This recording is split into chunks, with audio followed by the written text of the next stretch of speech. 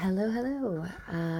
Today's podcast episode is on the topic of rejection, which came up for me this week. I'm feeling rejected and tender and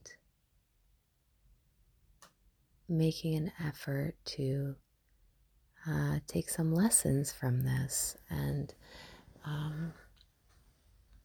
so when you grow up with 5 siblings, there's a limited amount of time and attention that your parents can afford each and every one of you. So we were all, it seems, in a competition for love, attention, affection, validation from our parents, right? Which means in our adult relationships, and I can't speak for my brothers and sisters and their experience of this, but for me, it meant that in my adult relationships, I've always needed a lot of love and encouragement and validation.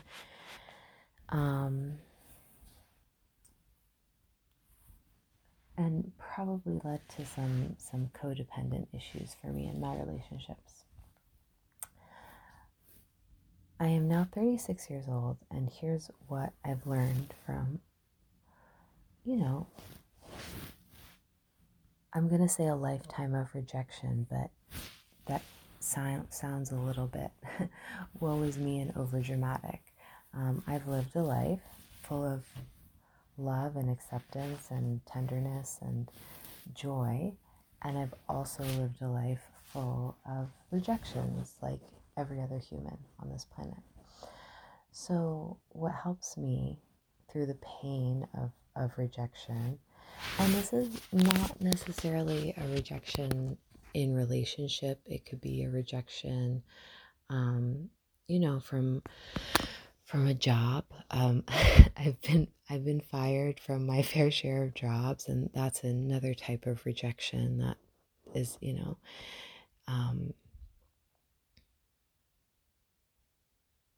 is painful, right? It's something we have to kind of lead ourselves through and move ourselves through. The rejection of kind of not getting a job or being fired from a job. For my high school students who are applying to universities and getting rejected from universities. And then, of course, I'd argue the most painful kind of rejection is relational rejection, when you have someone that you consider your best friend in high school one day give you a call and decide that she doesn't want to be friends anymore. And that was a couple of weeks before prom. Yeah, before we graduated. So yeah, that was certainly a painful rejection, especially after, after going through high school and middle school and elementary school with a lot of difficulty making friendships and holding friendships and finding friends and learning how to make friends. That was particularly painful for me. Yeah, she dropped me like a hot potato. And then I saw her at prom with her friends and her group of chosen friends that I was excluded from. So yeah, I have a lot of stories about that kind of rejection from my school years. And probably the earliest rejection you can experience is rejection from your parents. And that doesn't come from necessarily something as extreme as like, oh, my parents abandoned me or neglected me, although it can sometimes. But just like not receiving the love, care, tenderness, affection that you need from the first people in your life who are meant to take care of you in all these ways. And unfortunately, not everybody has the capacity to offer the kind of care that you need. So, in dealing with rejection over the years, what I've learned is something that gives me great comfort, especially now in the midst of my most recent rejection, which I can talk about in a couple minutes. But really, I keep reminding myself that rejection is divine redirection. I really believe that everything happens for a reason. The good, the bad, the ugly, all of it is here to help us grow, to teach us, to bring us into a new level of expansion and knowing ourselves if we're open to the lesson. So if you're able to witness your pain and be with your pain and offer yourself the tenderness and love that we so often need from others, we can move through rejection or navigate it with a little bit more direction, I suppose. I'm not going to say it'll be easier, although it could.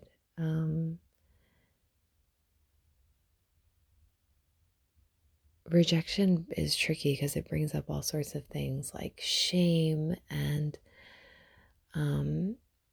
you want to blame yourself. You ask yourself, like, what did I do wrong? What's wrong with me? When in fact, a rejection, even just hearing a no, over the last year, my relationship with no has been evolving too, because as I'm able to look rejection in the face, even something as simple as hearing a no, as I allow myself to be more willing to hear a no, it makes me braver. It makes me more willing to ask for the things that I want, regardless if I get a yes or a no. And I'm practicing out of saying no to myself preemptively so that someone else won't say no to me. Yeah, I love this topic because I think rejection is something that we all struggle with to some degree, and it really cuts you to the core. And so we either shut down our feelings of,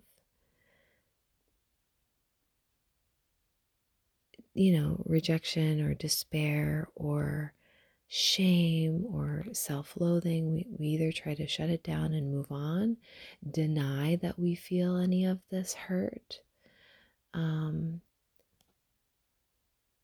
like we just kind of end up in a pity party kind of space.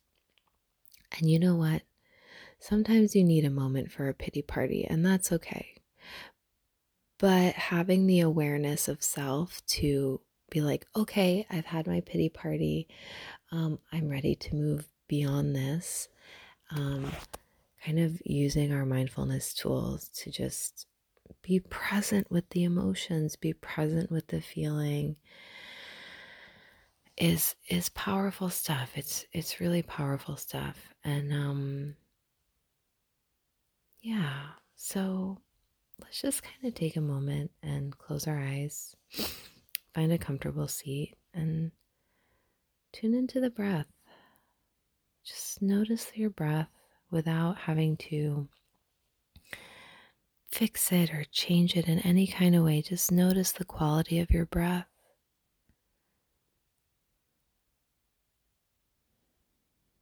As you're settling in,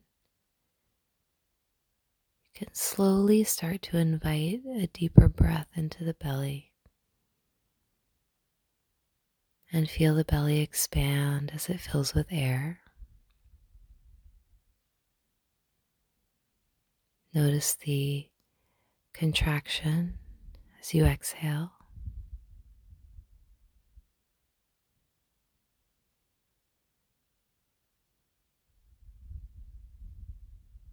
And as you begin following your inhale and your exhale,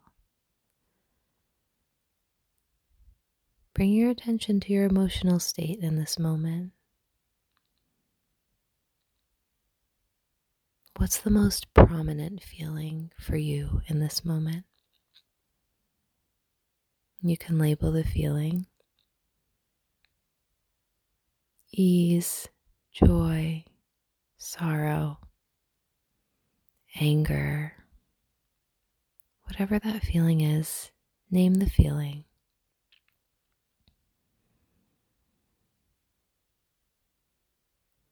And notice where the feeling sits in the body. What is your physiological experience of this emotion? Perhaps it's a tension in the throat.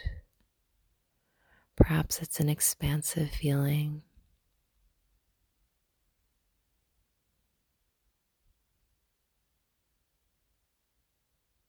Maybe it's in the head, in the mind space.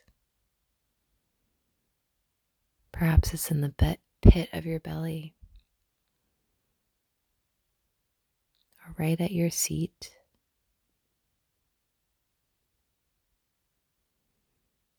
When you find where the emotion sits, sit with it. Notice it. Observe it. Breathe into it.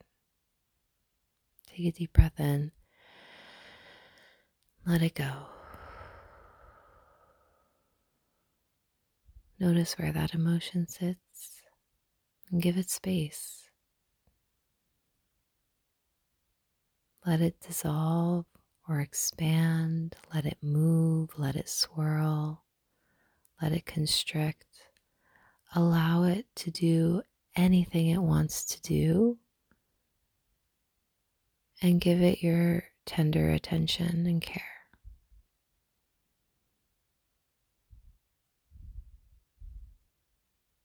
Be with the emotion.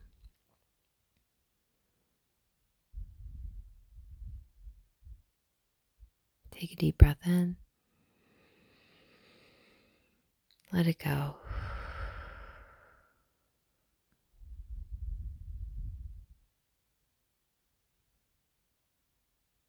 You can be here as long as you like. And when you're ready, gently open the eyes. Notice the space around you.